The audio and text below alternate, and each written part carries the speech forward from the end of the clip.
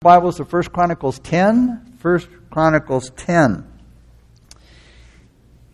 As you know, last week we went through the first 9 chapters with a whole bunch of names, hard to spell, hard to pronounce, and so we covered it last week. And this week we're going to look at verse 10, and it's about the tragic end of Saul and his sons. It's understanding the end. The end result of those that don't follow God, that don't walk with God, and of the wicked. In Psalm 73, we just looked at that a few weeks ago as we're going through the Psalms on Sunday night. In Psalm 73, remember, Asaph's heart was really confused. He was all messed up, spiritually speaking. He was troubled because he saw the wicked prospering. And he was ready to think that he kept a pure heart for nothing. And he kept himself innocent for no reason. But the longer and the deeper he thought about it, he came to the right conclusion. And when he went into the sanctuary and he sat before God, then he understood how their end would be. In other words, when he looked at the matter in the light of divine truth, through the eyes of God. And if anybody should question Saul's continued prosperity, and should question, where was God when Saul was king? Where was God when this man Saul, whose hands were so full of blood, would be on the throne for so long? Well, Asaph only had to wait and see what happened in the end to know that there really is a God that judges in the earth. So let's begin now in chapter 10 with verses 1 through 10. Now the Philistines fought against Israel, and the men of Israel fled from before the Philistines and fell slain on Mount Gilboa. Then the Philistines followed hard after Saul and his sons. And the Philistines killed Jonathan, Abinadab, and Malchishua, Saul's sons. The battle became fierce against Saul. The archers hit him, and he was wounded by the archers. Then Saul said to his armor-bearer, "Draw your sword and thrust me through with it, lest these uncircumcised men come and abuse me." But his armor-bearer would not, for he was greatly afraid. Therefore Saul took a sword and fell on it. And when his armor-bearer saw that Saul was dead, he also fell on his sword and died. So Saul and his 3 sons died, and all of his house died together. And when all the men of Israel who were in the valley saw that they had fled and that Saul and his sons were dead, they forsook their cities and fled. Then the Philistines came and dwelt in them. So it happened the next day when the Philistines came to strip the slain, that they found Saul and his sons fallen on Mount Gilboa. And they stripped him, and they took his head and his armor, and sent word throughout the land of the Philistines to proclaim the news in the temple of their idols and among the people. Then they put his armor in the temple of their gods, and fastened his head in the temple of Dagon. Mount Gilboa was about 1,700 feet in elevation. It was in the eastern part of the plain of Jezreel. And this was Philistine territory from the time they arrived there in about 1200 BC. There was a 4th son, Ishbosheth. He survived this battle, and he became king of Israel 5 years after Saul died. Now the timeline of chapters 1 through 9 covers Israelite history from creation to the exile in Babylon in 586 BC. And at this point, the story goes back to the beginning of Israel's kingdom. Israel's kingdom period, picking up at Israel with Israel's first king, Saul. Chapter 10 starts with Saul's death. And obviously, to learn more about Saul's death, you can go back and look at 1 Samuel. But we learn from these first 10 verses that we can't tell whether this life will be one that's to be envied until it's over. The ancients said, "Call no man happy until he's dead." And the saying was the result of the fact that men who were supposed to be most enviable proved in the end to be those that not many would willingly change places with. And in Saul's glory days, when he was powerful and when he was famous, there must have been a lot of Israelites who wished that what happened to Saul would have happened to them, at least in the beginning. That the kingly destiny had fallen on their tribe and on their family and on themselves. But now, hey, who would want to be Saul? To have lived his up and down life, to have gone through such a sad and guilty changes, and to have his career in such a disastrous dishonor like the one that ended his tarnished life. To be miserably beaten and to be totally defeated in battle, verse 3 tells us. To be driven to suicide, to avoid being abused in the worst kind of ways, like Samson was. The Philistines couldn't just harm Saul personally, but bring shame on the nation that had him as their leader. Saul was driven to take an extreme course of action. Suicide was something that rarely happened among the Hebrews in Old Testament times. Verse 6 says, all his house died. Now this statement was written in expectation of Ishbosheth also dying, the last of Saul's sons. With Ishbosheth's death, then Saul's dynasty would have come to an end. Now to know before he died that his house, that his family was dying with him, and to be dishonored by the enemy after he died, to have his body taken and exposed in the temple of an idol, he would have never, known that, expected that. Dagon was worshipped by the Philistines and other peoples in Syria and northwest Mesopotamia. 100 years earlier, the Philistines had placed the captured Ark of the Covenant in the temple of Dagon at Ashdod.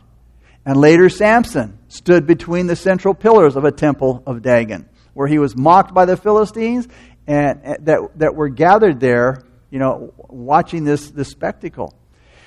It seems that the Philistines celebrated their military victory by bringing a trophy, that is Samson, of their success, back to the temple, where it could be displayed as a tribute to the power of their God. All of this was the last and greatest act of humiliation and disaster for Samson. Never envy those whose life on the outside looks enviable. Because you see, you have no idea what miseries are going on inside. What madness and what unhappiness there is in what seems like a peaceful house. What jealousy or unquenchable hatred or unappeasable regret lies down with them every night when he goes to bed and gets up with it in the morning. Who can tell whether or not their life will end up like Saul's? All of his cheerfulness, all the quality of life that he experienced before will be totally tarnished in the end. And that all men would agree in saying, what a miserable man he was. Now Saul wasn't an atheist. He was a religious man. But you see, in his own way. In other words, with Saul it was not your will be done, but my will be done. And we see it here. In verse 4, he calls the Philistines these uncircumcised men, as if he was better than they were. You see, circumcision set him and the Philistines apart. And he was obviously proud of that. You could say in a way that he felt above everybody else so that he could look down on everybody else and cry out, hey guys, step aside because I'm holier than you. So you see, he had a form of godliness, but where was the power? Did Saul show any signs of what circumcision stood for? No, none at all. He rested in the law. But you see, the meaning of that law wasn't demonstrated in his life either. And there's a lot of Sauls in churches today. In other words, they're proud and they feel a sense of sincerity. And they take comfort in saying, you know what, I've been baptized. But do they show the true meaning of baptism in their life? Are they dead and buried with Christ? Are they risen with Christ? And are they walking in the newness of life with Christ? Are they alive to God and really dead to sin? Where's the crucifixion of them to the world and the world to them? Which is what baptism signifies. The sad thing is they don't have any of it. A.W. Tozer said, a whole generation of Christians has come up believing that it's possible to accept Christ without forsaking the world. And they might look down on those who aren't baptized, like Saul did on the uncircumcised men. But it would have been better, or I should have said it would have been just as good for him as well as for the others if they never had been circumcised, because it did nothing for them. Secondly, we learn from these verses that one man's sin can cause many men to suffer. Because Saul had sinned, verse 1 says, the men of Israel fled and they fell slain. You see, because their flawed king had fallen, Verse 7 says, the men of Israel forsook their cities, and the Philistines came in and dwelt in them. Sinful rulers have been the cause of heavy punishment on suffering nations. You can look around a lot of the third world countries where their rulers it's all about them, and they have corrupt votes, and they want to stay in power, and they'll do whatever it takes, and the people suffer for it. But again, it's not the kings only that cause men's hearts pain and fill their lives with trouble and suffering. How many thousands of homes are homes tonight that are full of sorrow? There's no joy in them. There's a lot of hurt and disappointment. There's cruel suffering. There's no light of joy at the end of the tunnel because one person in that family has forsaken God. The third thing that we learn from these verses, that outward prosperity isn't a good way to measure a person's character. Jonathan, Saul's son, died on the same battlefield with Saul. Jonathan was Saul's brave and generous son. And he died with his jealous and murderous father. And Jesus said, do not judge according to appearance, but judge with righteous judgment. You see, God looks at the heart. He looks inside of the man. He says what that man is on the inside. The fourth thing that we learn from these verses, that men sometimes silently confess their own foolishness. Notice verse 9, it says, they sent to proclaim the news to their idols. They sent and they went to tell this news of their victory over Saul to their idols. They went to tell their idols, hey, we got the victory over Saul. In doing this, they show how foolish their own idolatry was. Dagon, the most important god of the Philistines, was believed to bring rain and produce rich harvests. And the Philistines built temples to him when they settled in the land of Canaan, where they produced grain. Now, when there was a drought, the people would go to the temple and they'd beg Dagon for pity. They would even go as far as sacrificing their children in his temples. And when things were plentiful, then the temples were used for warped forms of entertainment, like the humiliation of captives. But Dagon, like other gods, had no power against the one true living God, Jehovah. Look at verses 11 through 14. And when all Jabesh Gilead heard all that the Philistines had done to Saul, all the valiant men arose and took the body of Saul and the bodies of his sons, and they brought them to Jabesh and buried their bones under the tamarisk tree at Jabesh and fasted 7 days.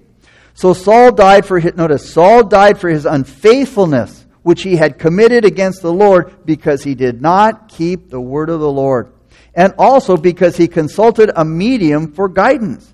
But he did not inquire of the Lord. Therefore he, the Lord, killed him and turned the kingdom over to David, the son of Jesse. Here we have the lesson of misfortune. Both have good and bad lessons. And we may learn from this, number one, that our worst disasters bring out the best feelings of our friends. We read here, when all Jabesh Gilead heard what the Philistines had done to Saul in verses 11 through 12, people came out to him. These heroic warriors who brought back and buried the body of King Saul and his sons, that should encourage us to respect our God-given leaders. For example, David showed great respect for Saul's position, even when Saul was chasing him down, wanting to kill him. David never considered Saul his enemy. And David left it up to God to deal with Saul, because Saul was God's anointed, God's appointed. Or they were chosen by men, but God allowed it, and David respected that. David showed great respect for Saul's position. It is so easy to be critical, period. But it's really easy to be critical of those in authority who are over us, focusing only on their weaknesses. Now, we should never excuse sin, but we should respect the positions of those in authority, whether it's at work, at church, or in government. Scripture tells us that. 1 Thessalonians 5:12 through 13 gives us instructions for honoring church leaders. Romans 13:1 gives us instructions for relating to government leaders. Saul, in his earlier and better days, had risen to a high position of an honorable opportunity, and he delivered this city from coming doom by a great, vigorous, and courageous act. And when the last disaster happened to their deliverer, and the worst humiliation was done to his body, we see that the men of the men of Jabesh Gilead remembered what they owed Saul. And that stirred up their thanks. It stirred up their courage. And they rescued him, that is, his dishonored remains, from the hands of the cruel enemy. And it was done very well. You see, their best behavior was brought out by this horrible tragedy of their friend, King Saul. And then they displayed, again, their love for him. And again, you know, when something happens to us, man, how many times have our friends come out and they've displayed their love for us? It's one of those things that helps us to ease our misery. That the kindest and most generous feelings are then displayed toward us by those who love us. Sickness, loss, disappointment, grief, the bigger and deeper sorrows of life stirs up the most tender and most gracious Christ-likeness in the human heart. And we really don't know how much and how deeply our family and friends love us until some sorrowful experience brings out all of that inner compassion and their thoughts that's in their hearts. Good things and bad things. Things more than we normally think exist in us. When that time comes, they come to the surface and they show themselves for everybody to see. The crushing blow that knocks us to the ground is one of those times. Then human love comes to the surface. It comes forward to give us the truest and best ministry to help us to get back up. Second, we learn here that unfaithfulness will certainly be repaid by punishment in due time. Verse 13 tells us Saul died for his unfaithfulness. Saul's untimely death was the result of disobeying God's word. We're treading on thin ice, man, when we disobey God's word. He had disobeyed God by not waiting earlier.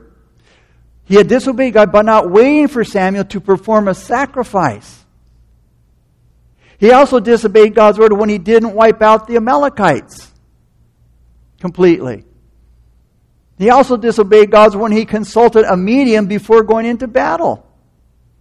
I mean, Saul had asked for Samuel's advice through the witch of Endor. Now, you know, Saul had done all these things. And again, as I said earlier, where was God when all of this was going on? Why didn't he do something then? And many times we think that justice comes too late. It may have seemed to Saul that, you see, if he got away with his disobedience and escaped God's judgment. He said, well, God hasn't done anything. A lot of times we think the same thing. God hasn't done anything. He must not care. He's not watching, or it doesn't matter to him. Saul may have thought, hey, I got away with my disobedience. I've escaped God's judgment. Days and months and years passed by. And the judgment didn't come upon Saul. And maybe he thought in his heart, I made it. I'm safe now. God's wrath would have come by now, he's thinking. If it was coming at all. He says, I'm safe and I'm sound. And sometimes, and when we think like that, when God doesn't bring judgment right away, we think, well, you know what? I'll just continue on the same course. Ecclesiastes 8:11, Solomon said, when a crime is not punished quickly, people feel it's safe to do wrong. But you see, if that's what Saul was thinking, boy, was he sadly mistaken. Because you see, his punishment was on the way. It may have been slow in coming, but it was surely coming. And it's going to hit hard. And the days of his life and his power were numbered. The psalmist said in Psalm 75:2, God speaking, when I choose the proper time, he says, I will judge uprightly. There is an appointed time by God. We also see that Saul's unfaithfulness was seen in two ways. Number one, verse 13 says, he did not keep the word of the Lord. And secondly, his departure from God. They go hand in hand. When you disobey the Lord and you're not obeying the Scriptures, pretty soon you're going to depart from Him. We read in verse 13 through 14, he did not inquire of the Lord, but he consulted a medium, demonic forces, for guidance. Instead of going to God through his prophet Samuel, like he had done before, he chose the forbidden and dangerous use of sorcery, forsaking the Lord and putting his trust in a miserable and deceiving impostor, a lying spirit, a demon. His punishment, like his sin, was also twofold. In verse 14, first it says his own death was part of the punishment, and it says the Lord killed him. Those are pretty heavy words. That's a pretty heavy statement. The Lord killed him. The words can even be shocking because of its bluntness. It's like, God, did you want to try to, make it sound a little better that, No, God said, I killed him. In the final examination of things, Saul's death was not by his own hand, but by the hand of God. So those might say, well, if that's the case, why does it say the Lord killed him when Saul took his own life? Well, God had rejected Saul because of his stubbornness and his rebellion, and God judged him for his sins. God, in his sovereignty, in his providence, arranged a defeat in battle so that Saul would die and his kingdom would be taken from his family. Now, if Saul hadn't taken his own life, you know what? The Philistine soldiers would have killed him. But Saul's disobedience was both in what he did and what he didn't do. Sins of omission and sins of commission. Saul not only did wrong, but you know what? He failed to do what was right. Saul actively disobeyed by attempting murder, ignoring God's instructions and seeking guidance from a witch. He passively disobeyed God by neglecting to ask God for guidance as he ran the kingdom. Obedience is also both passive and active. When God tells us not to do something, we don't do it. When he tells us to do something, we do it. It's not enough that we just avoid doing wrong. We also need to do what is right. In 1 Samuel chapter 28, Saul asked the Lord for guidance, but he didn't get an answer. Now in 1 Samuel 28, it says he inquired of the Lord. Now, that makes it sound like a contradiction, and people love to use these kind of things and say, well, see, that's why I don't believe in the Bible, there's contradictions. Here in 1 Chronicles 10, it says he didn't inquire of the Lord. In 1 Samuel 28, it says he inquired of the Lord. So what's the answer? Well, the answer is in understanding Saul's motives. You see, Saul only went to God when he was desperate. Saul only went to God when he had tried everything else, when everything that he tried, everything his own way, didn't work out. And I remember those days before I was saved. When I was at my wit's end, that's when I go, okay, Lord, hey, get me out of this one. Instead of Saul seeking God first, instead of God being a priority to Saul, it was a last resort. Saul never went to God unless there was nowhere else he could turn. So when he finally did ask God, God said, hey, I'm done. God refused to answer. You see, Saul wanted God only when it suited him. And God rejected him for his constant stubbornness and rebellion. You see, God in our life will not be one of many gods, nor will he be the best of several. He's the only true living God. There is none beside him. The Lord let Saul follow a path that led to his death. It was a stroke of divine judgment. Somebody said, be careful. If you don't change your direction, you might end up where you're headed. The second thing we learn from these verses, the overthrow of all his hopes and plans. Verse 14 says, God turned the kingdom over to David. And these words confirm Samuel's earlier word to Saul. You see, our transgression and our penalty often takes two forms. These two forms. First comes disobedience and departure. We don't do the things that God commands. And neglecting above all things his will concerning us. And then we depart from his side. We depart from his service. And we seek our own well-being in other sources of joy. Things that really don't bring joy. It's temporal joy. Secondly, then comes death and defeat.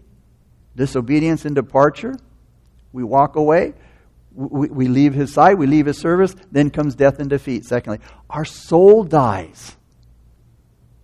You know, the better feelings of the soul, they die. The truer thoughts, they turn into false thoughts. The better hopes that we have, they die down. The wisdom that we have, it begins to disappear. And then the darkness of spiritual death begins to fall upon us. It begins to take over us.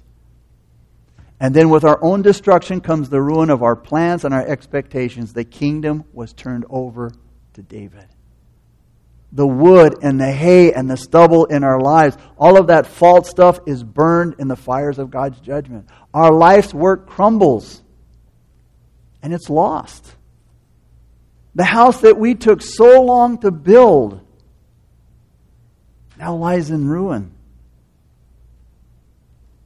And then Saul's part in all of this. Saul's part in bringing about his end contributed to the end result by he acted in such a way that his death was due to his foolishness.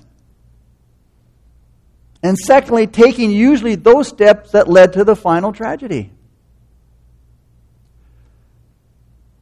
Saul put into play the physical causes that immediately affected his death.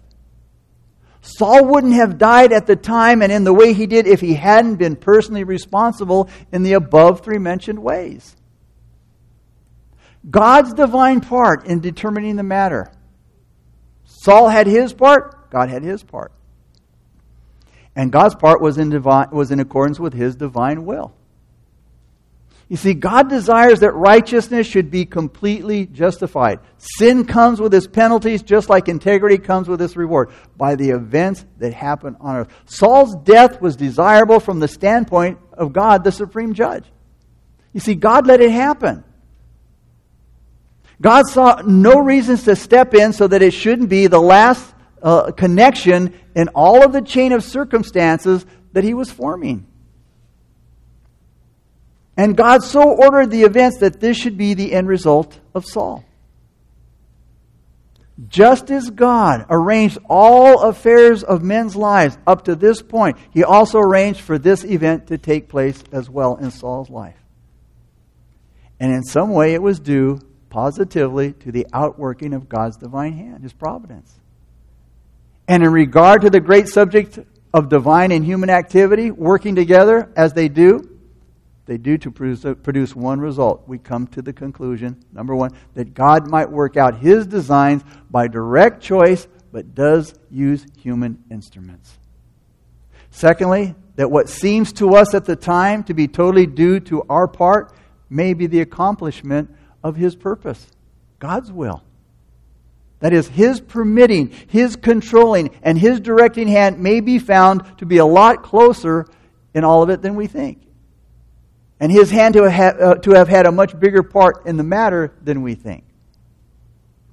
And then third, that if the hand of God is in events like this, think of it, we can be sure that it's present in things of other and higher orders. If it could be said concerning a suicide, the Lord killed him, how much more can it be said about desirable and admirable and useful accomplishments that God brings about? Amos 3:6 said, if the evil that happens to the city comes from Him. If the evil that comes to the city, it comes from Him. How much more can we say that He who builds all things is God? So, let the wicked and the unrepentant beware. Because the all-seeing eye of the holy, just God is on them. He sees them. He sees their lives. All that they do, where they do it, why they do it. He sees their motives. And His avenging hand may show itself at any time upon their life. And secondly, let the righteous take heart and hope. Because you see, God is with them. And He's working for them and in them and through them. And God will sanctify and use their works to accomplish His own gracious end. And that is to establish His holy kingdom. In closing, the part of the book of Chronicles referring more particularly to the genealogy of Israel ends in chapter 9, verse 34. But verse 35 of chapter 9 begins the real history of the people. You see, the history of a nation is the history of its head or king. And we start that history with the history of Saul and David. And they both appear on the scene in the following verses. And we can't forget in reading the history that these two men are representative characters. They're very typical. In Saul, we mustn't neglect to see the head of the great world power or that which is hostile to the kingdom of the Son of God. And in David, we must see one greater than David, the true David, the Lord Jesus Christ. Saul and David from the very beginning to the very end are in opposition to one another. But you see, Saul's history comes first. Saul is the people's choice. He's the man of the world. And his whole life, his whole path is hostility against David. Hatred, opposition, and bitter persecution were the results of his hostility. The end of the world power, as represented in Saul, is defeat and failure, ruin and death. That's the way this world's that's the way this world's rule is going to end as well. But all of this opposition and hostility, think of it, was very necessary for David and his few faithful followers. Because you see, it disciplined and it trained David to be the king. It trained him for the kingdom of God that God anointed him for. So you see, this world's disorder and hostility are very necessary for you and I. David and his followers under Saul were strangers and pilgrims in reality. And so are Christ and His people right now. But you see, their time is near. It's coming when our sorrow, man, it's going to end. It's going to be exchanged for the success of victory, as we've been looking at in Revelation. Remember, Saul's history comes first. That's the way it always is. Whether it's the history of individuals or nations, whether it's in nature or in grace, everything dark comes first so that the light of the picture of grace can be seen. And here in chapter 10, we see man at his best because he doesn't know God. Man at his best is terrible. That's the dark background. But chapter 11 of 1 Chronicles next week starts with David, the man of God, the man after God's own heart, who is the type of a greater than David. And this keeps on unfolding chapter after chapter. It hasn't ended yet. Because you see, in the history of David's son, the Lord Jesus Christ, it's still going on. But it is about to come to a close. The chapters are still revealing Him. And will reveal Him all through eternity. Because you see, He's the everlasting God. The I am that I am, which is and which was and which is to come, the Almighty. Father, we thank You for Your word, Lord. We thank You for Your grace and mercies in our life. Father, we thank You for our salvation.